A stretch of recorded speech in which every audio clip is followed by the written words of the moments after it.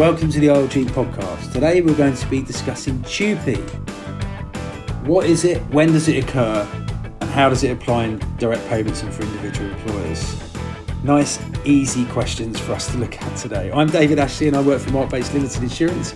I've worked in and around direct payments for many years in various roles. I've also been an active member of the London Self-Directed Support Forum Organising Committee for over 15 years. Hi there, my name is Rachel Halkin. I'm Head of Employment Advice Services at Independent Living Group, trading as ILG Support. I'm passionate about ensuring that individual employers receive the best support by any means possible. But for the purposes of our podcast conversations, I'm going to come at it from the legal perspective, with a special focus on employment law.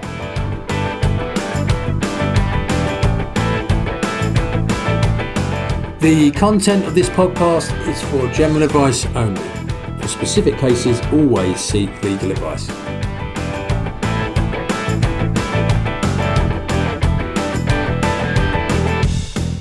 Thanks, Rachel. So, Tupe, this has been easy one to plan for, hasn't it? We haven't had any difficulties at all.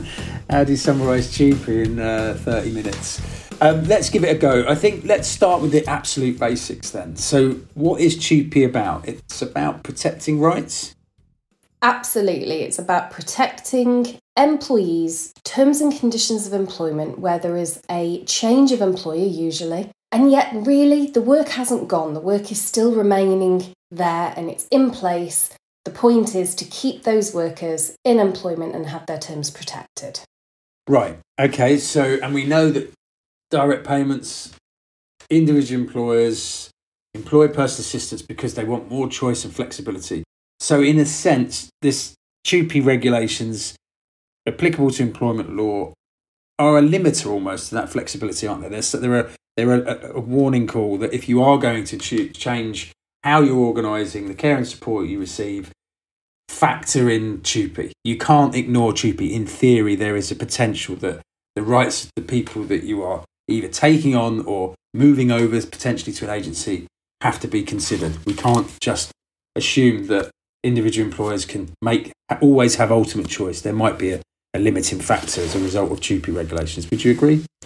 Absolutely, I would agree with you, yes. There is a very strong set of statutory regulations, originally came from a European directive. It's been in place for a very long time.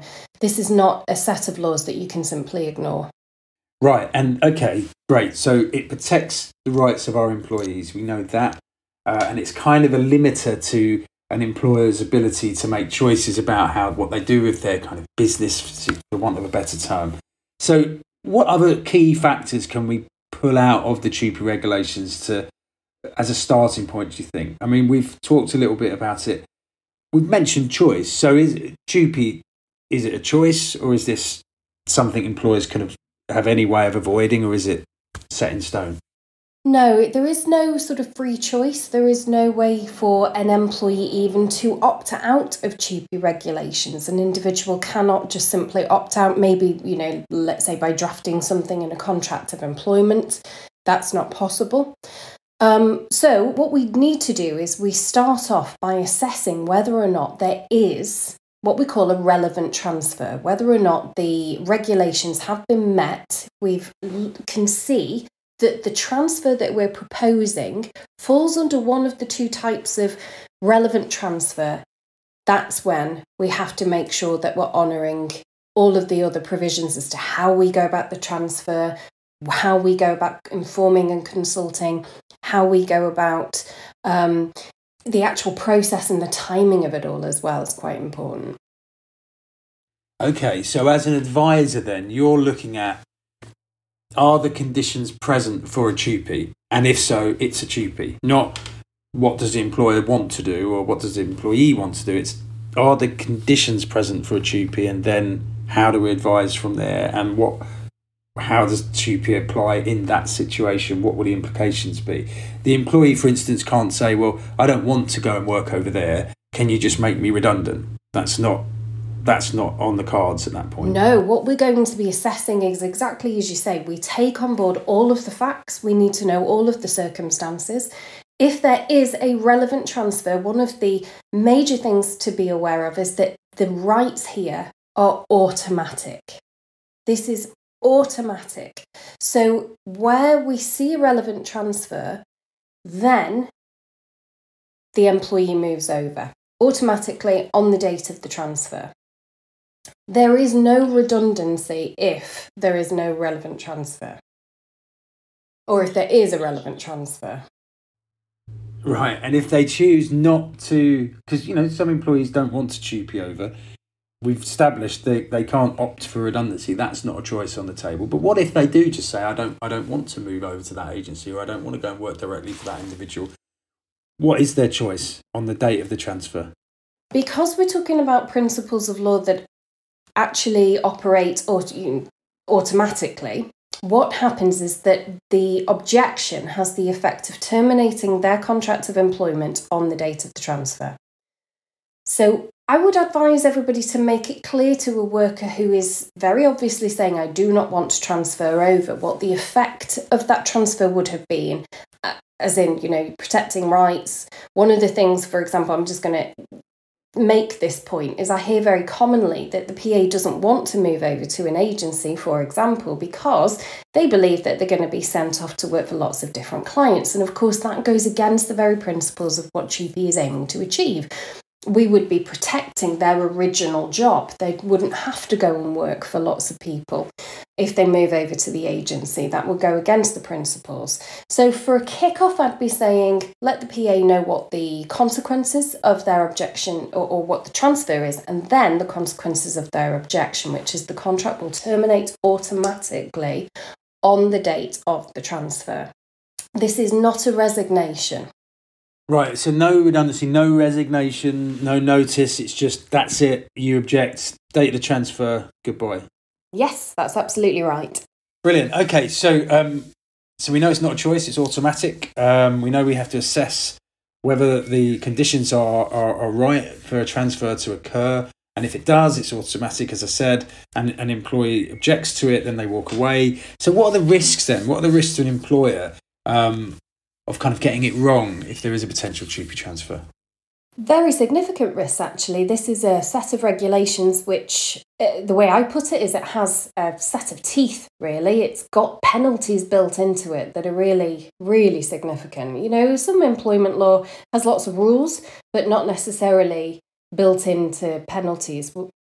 So, yeah, there's a couple of key things that all employers, whether they are the incoming or the outgoing employer, need to be very well aware of. One of which is that if an employee is dismissed and the sole or principal reason for the dismissal is the fact of the transfer, it is an automatic unfair dismissal. So the idea with automatic unfair dismissals is there is no opportunity for the employer to then be able to say, yes, but it was reasonable under the circumstances. The other risk, and the major one, let's say, is that an employer has the obligation to inform the workers of the transfer and also to consult with them when there are any measures. And by measures, what we mean is changes. If the employers fail to inform and consult, then the penalty is up to 13 weeks' pay per employee. Really significant penalty there. Wow, 13 weeks. Yeah, that's impressive, and something to be wary of. Okay, so maybe what we should do now then is look at some examples, perhaps. We've talked about Tupe in the abstract. When exactly does it apply? We'll bring it back down to our client group, individual employers. If I think of a situation, okay, so somebody on direct payments is no longer going to manage their direct payment themselves. The local authority or the funding body are going to take hold of that care package. They're going to stop the direct payment and they're going to put in a contracted care agency. Does Tupe apply? Okay, in that particular case, I'm going to argue it probably doesn't apply. And this is really tricky because we've got a couple of different types of relevant transfer that we're going to be conscious of. Shall I break that down for you? Yes. We've got a business transfer, which essentially is when we have a collection of assets. We've got an economic entity, assets that come together that essentially have either as the core purpose or at least ancillary, they've got this economic objective. That's the reason that they've been collected in the first place. I'm trying to keep it simple. And that after the transfer, it retains its identity. So that collection of assets. And of course, when we're talking about PAs, we're thinking about a grouping of workers. So we've got this economic entity transfer. That's relevant transfer number 1. Relevant transfer number 2 is what we call a service provision change. That's where we've got an organised grouping of employees who post-transfer, they are retaining the same activities. Those activities remain fundamentally the same. Okay? And we're talking about activities that are expected to be of a long-term duration, not something that's just, short service only. So those 2 types of transfer each have their own rules and principles. But I think when we've got a group of workers who work for a direct payment employer, it would be difficult to argue that there was an economic objective to what these workers are doing. They're simply providing the care services. So that's business transfer out the window, let's say. Service provision change requires the client to remain the same, the customer, the purchaser of the services, let's say. Now, of course, if we're going from a direct payment employer out to a commission service, so the local authority or the clinical commissioning group are paying for the service thereafter, then arguably the client has fundamentally altered. So I would say in that situation that you've just put to me, neither one of those relevant transfers apply, and therefore no Tupe. Right, okay, brilliant. So even though there's an organised grouping of employees doing an activity that will fundamentally be quite similar or the same, because the client changes, we're saying it's not a service provision change, and we're also saying it's not a business or economic transfer because there's no, what did we say? There is a collection of assets, or what was the reason for it not being an economic objective, an economic entity who has an economic objective at the heart of what they do. Right, brilliant. Okay, so in that scenario then we're saying no Tupe, the client changes and there's no economic objective. So I guess what we learned from the way you approach that question is really helpful in that when we ask then, does Tupe apply? You are then, the first thing you're doing is looking at the 2 ways in which it could apply. So service provision change or economic transfer. And is that your starting point every time then, Rachel, as an advisor? Every time. Right.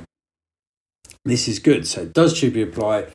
And first thing we do is look at the 2 ways it can, and we work out whether it fits into one of those. Right, okay then, Rachel. So I'll ask you the next question then. What if we reverse it and an individual who previously had commissioned care decides they don't like the way the agency works, but they like the carers that they've been introduced to, and they're going to employ them directly, and they've asked for a direct payment. They get the direct payment from the funding body. They want to employ the carers directly.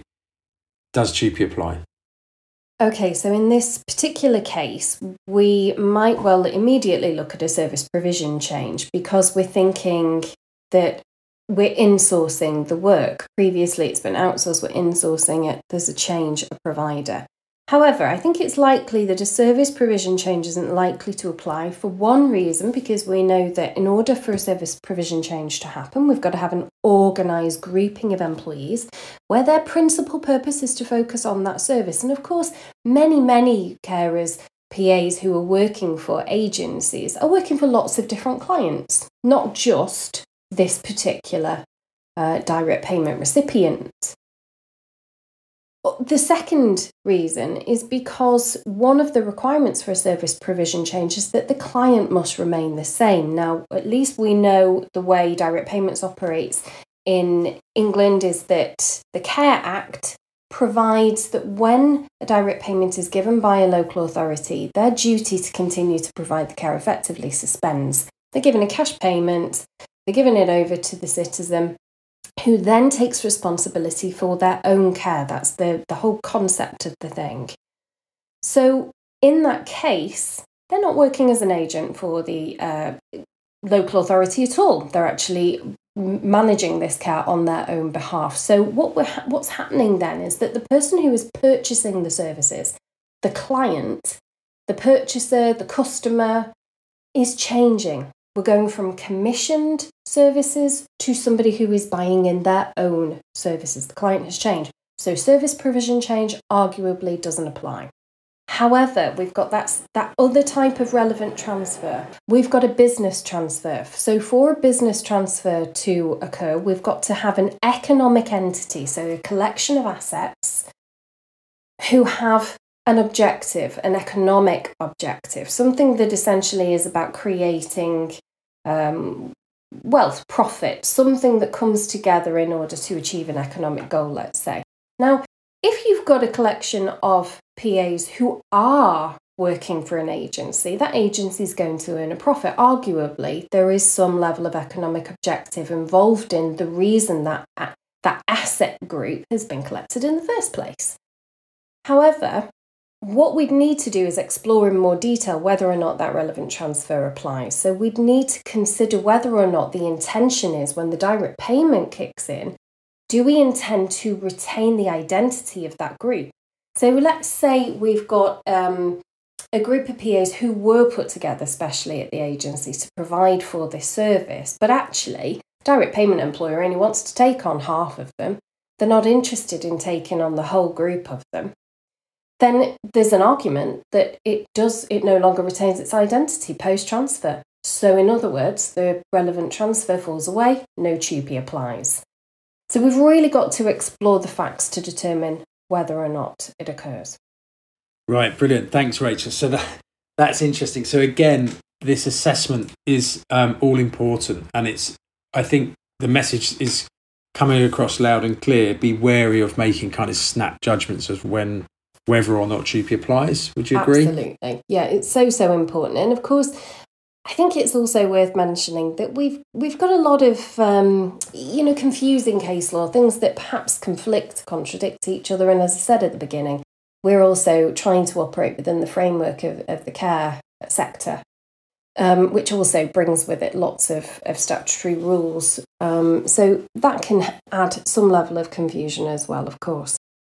But just to highlight this question as to the client, I think that's an interesting one to reflect on, whether or not the client remains the same. We did have a case back in 2014, the case of Jinx and London Borough of Havering, that put less emphasis on who is contracting with the employee or who is contracting with the client. They put less emphasis on that and said it's really the question as to who the client is under the regulations is a question of fact and not law. So for some time, there was an understanding that, to some degree, that service user is always the one receiving the care, whether it's commissioned by the local authority or whether it's purchased by themselves on a direct payment. They're always the beneficiary of that service. Is it arguable that they always remain the client? Or could it even be argued that the local authority retain that control? Let's be honest, whilst a direct payment is provided, the local authority doesn't relinquish all control, let's say, or monitoring of how that money has been spent. They'll still be doing the reviews. They'll still be ensuring that that service user is safeguarded. So they never completely relinquish all obligations to that citizen who requires support by the state. So Jinx, it is possible. I think we perhaps might have been too broadly interpreting at the time, but it is possible that as case law develops, we'll see that there is a move away from this just purely contractual understanding as to who exactly is the client. In addition to that, we're also aware of a first instance case that sort of lifted the veil, let's say, that actually explored what's the reason we're going from a commission service to a direct payment. Is the reason genuinely because that's what the citizen wants, that they're engaging in what direct payments is all about, that autonomy and the freedom and the right of choice? Or is it actually an economic decision on the part of the local authority to cut costs? And if an employment tribunal thinks that that's the case, it is quite likely that they will say the direct payment is a sham and they will honour the employment rights of the workers. Right, wow. So just a couple of things there, just to point out, I guess, when you say first instance case, can you just explain what you mean by that? Yeah, a first instance case is basically the lowest level of the tribunal system, at least. We're talking about the employment tribunals. So anything that goes above that, when it goes to appeal, it would go to the Employment Appeals Tribunal, and then it goes up to the Court of Appeal and the Supreme Court eventually. The higher level courts bring a precedent value with them. So we know absolutely that any principles of law that come from the decisions in the higher level cases, we can apply them to cases moving forward.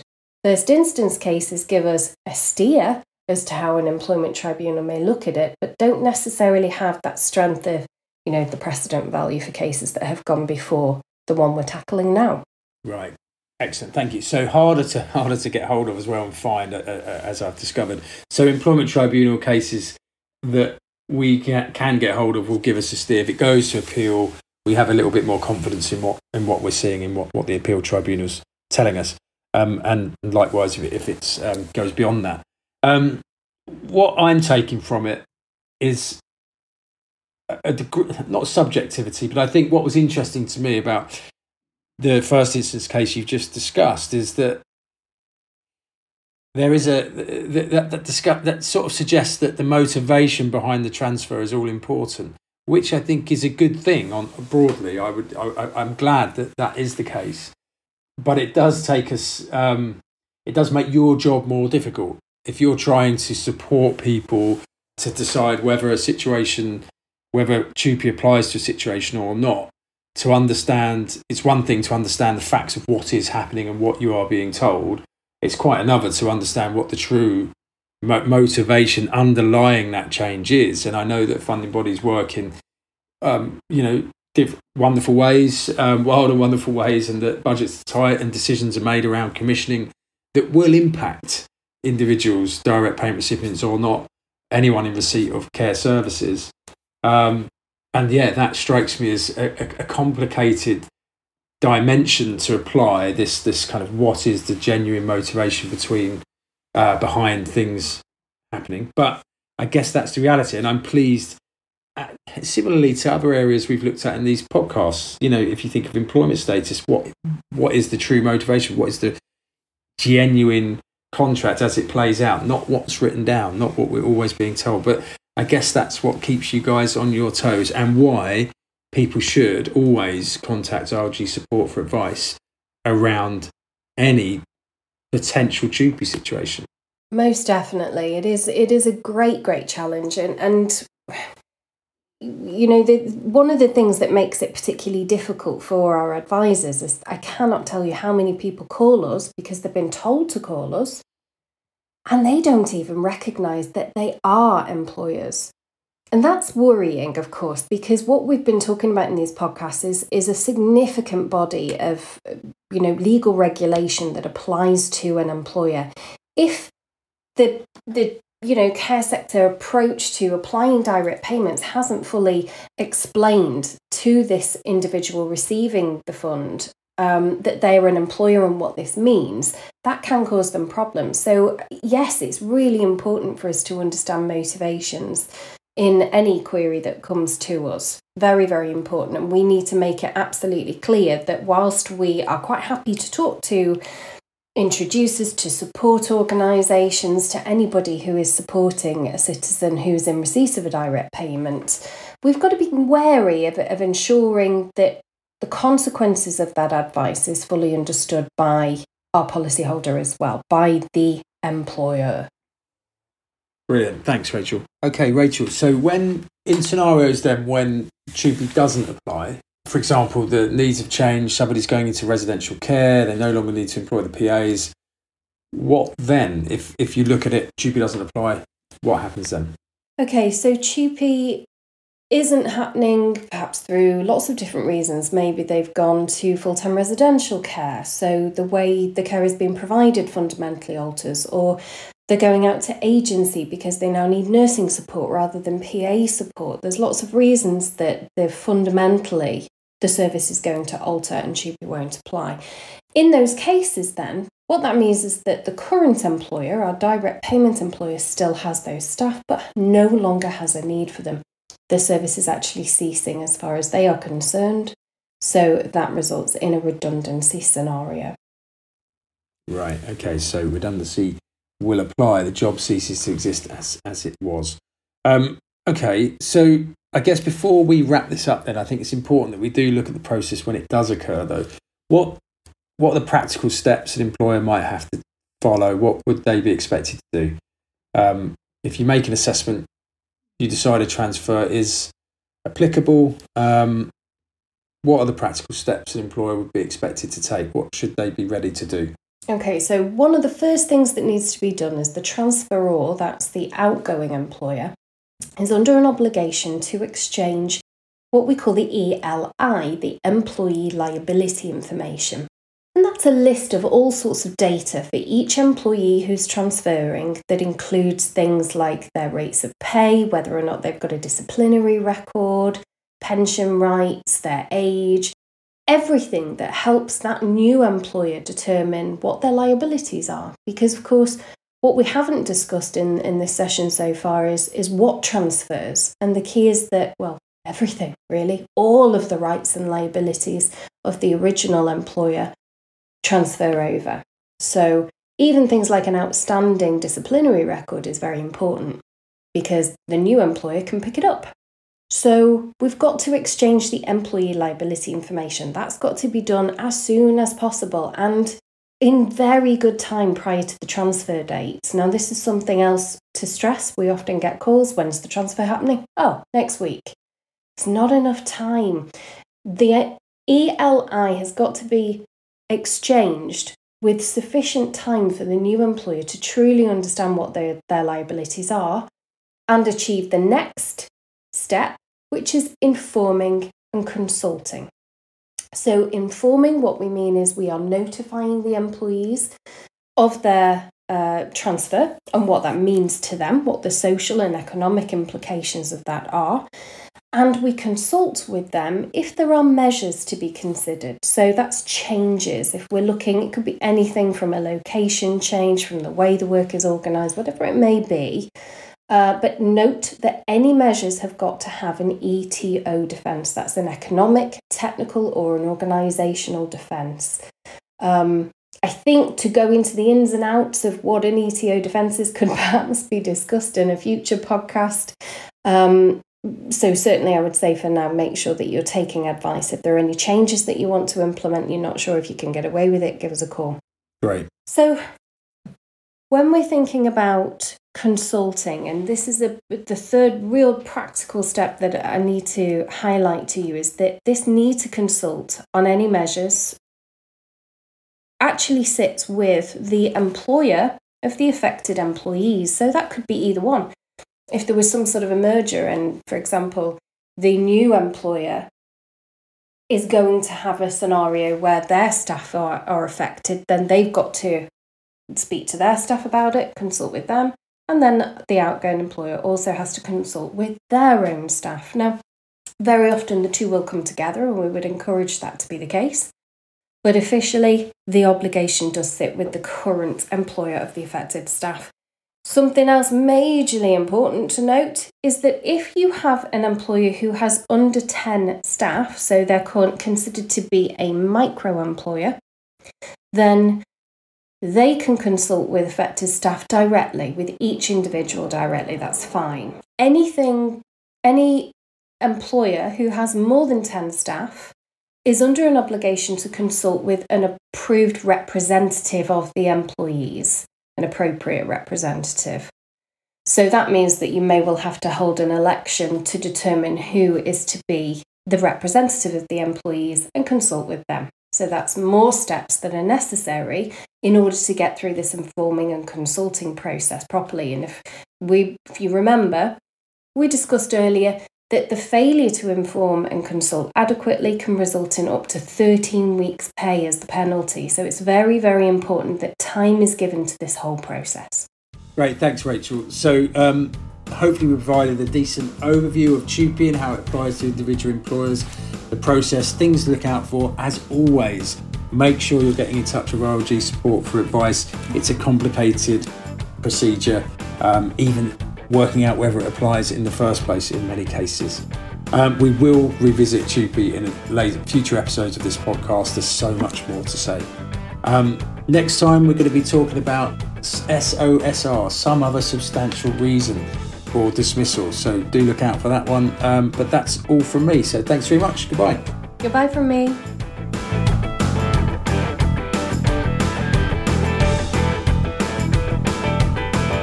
The content of this podcast is for general advice only. For specific cases, always seek legal advice.